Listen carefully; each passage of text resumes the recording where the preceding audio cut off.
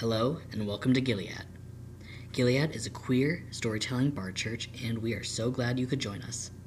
This month, our theme is Dreams and Oracles.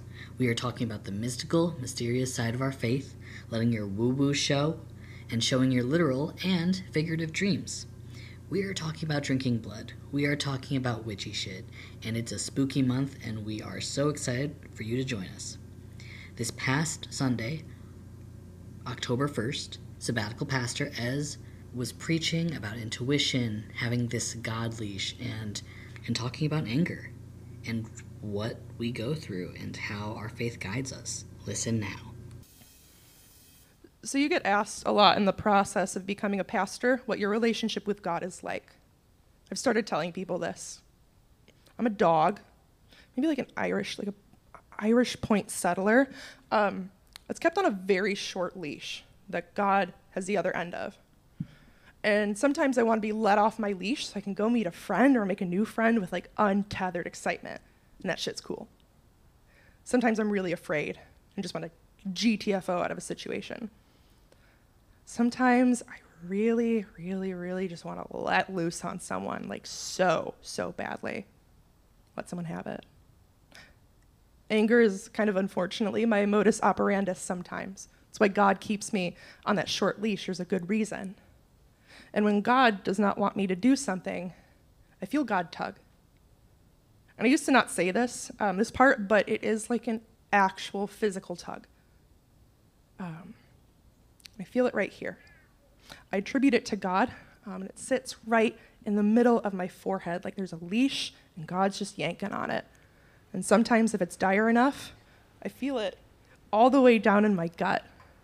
It's only been dire enough to warrant a gut pull just once when I was 18 and totaled my car while making an improper right turn on a busy highway. It gave me a concussion, but not anything worse, which I was pretty lucky to have made it through, the first responders said. The rest of the time, though, the leash just lives up here. The God leash could be a strange and powerful connection to the divine. It could also just be a keen sense of survival developed over years of complex trauma. Either way, I literally never told anybody about this feeling, this literal tug in my forehead, until I told my partner a couple of weeks ago.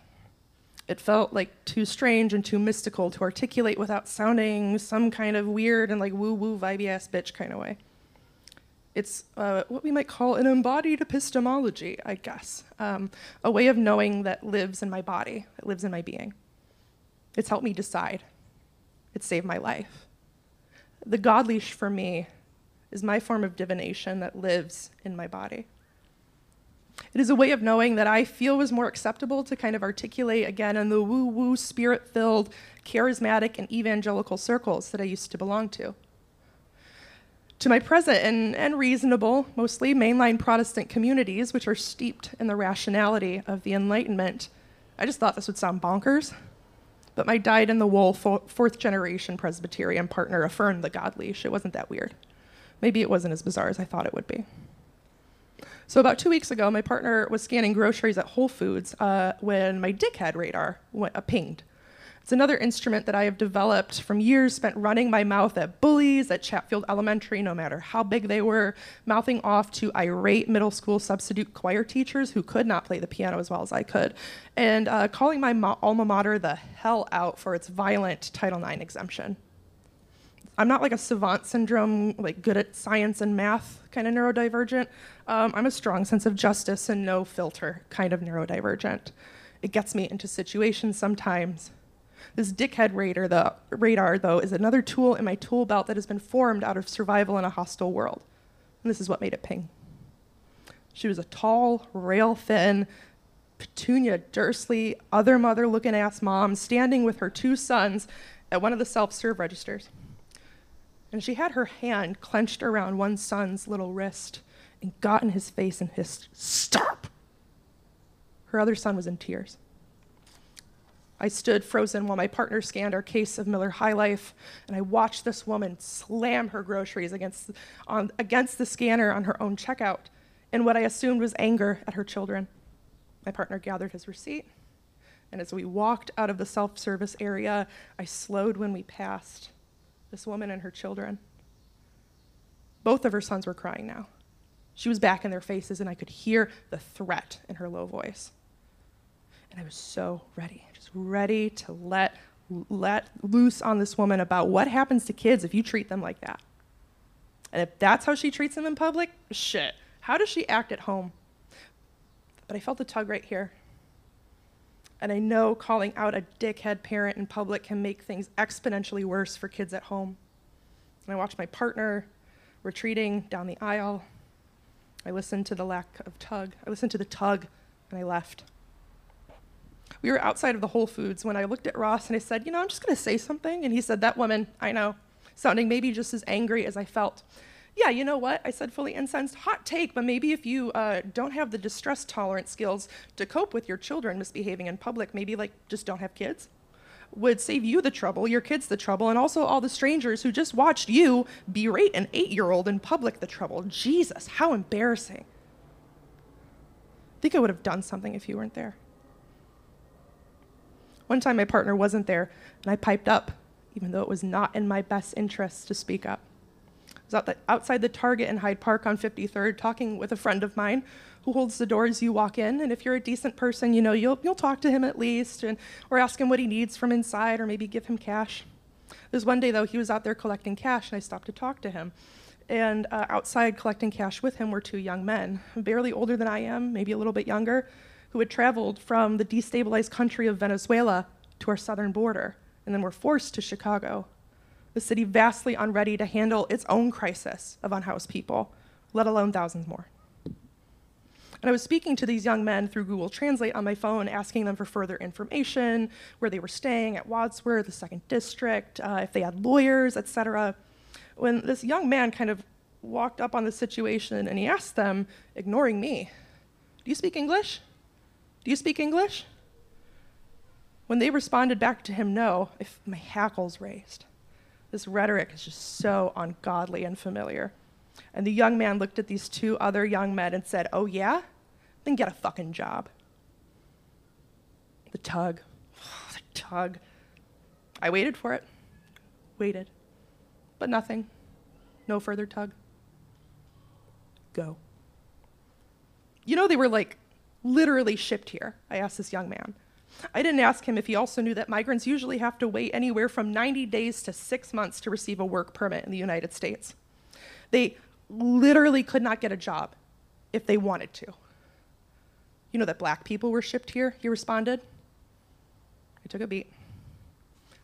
And both are fucking heinous, dude, I said.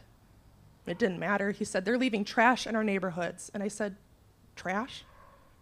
And the young man was swearing audibly as he just got fed up and stormed away. And to be clear, this isn't a story in which the white queer checks the young black man for not being politically correct. That's fucked up. This is a complicated issue.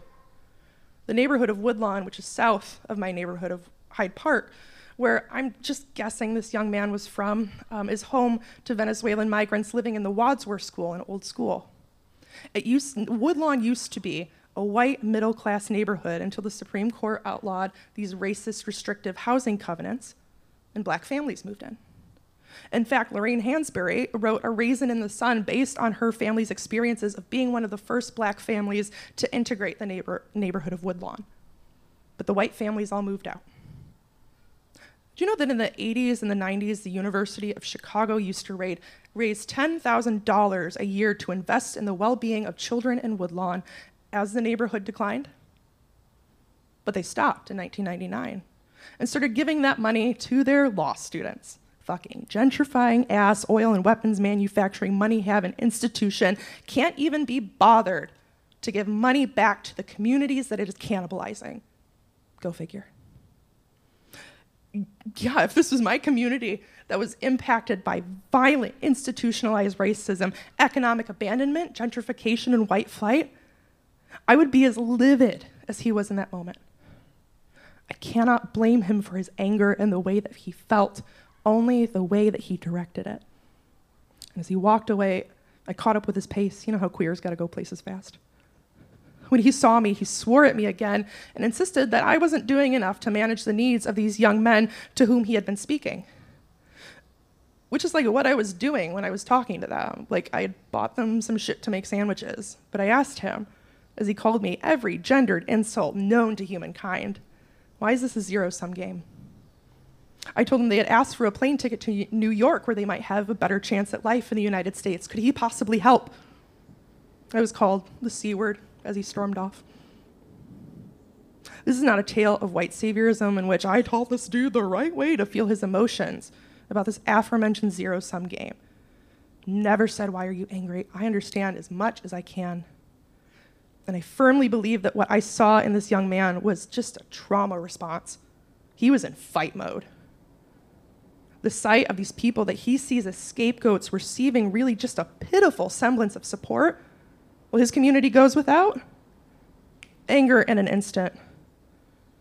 There are probably more productive ways to manage your anger, the systems that press and crush you underfoot, whatever. But between this man and the woman, I'm increasingly seeing the reality of our world coming into the knowledge that we are in a fucking crucible of manufactured scarcity. We are punching down to cope with the reality of the material limitations imposed on us. We can't handle the overwhelming ache in our bodies anymore. This here and now, this is the age of fucking rage. And this is nothing new. This is absolutely nothing new. We see throughout the scripture of the Christian traditions these cycles of revolt and rest and revolt again. I called it the age of rage, but Abraham Joshua Heschel calls it specifically in the context of the prophet Jeremiah, the age of wrath. The people believed Jeremiah, I think, when he spoke, and that's why they hated him.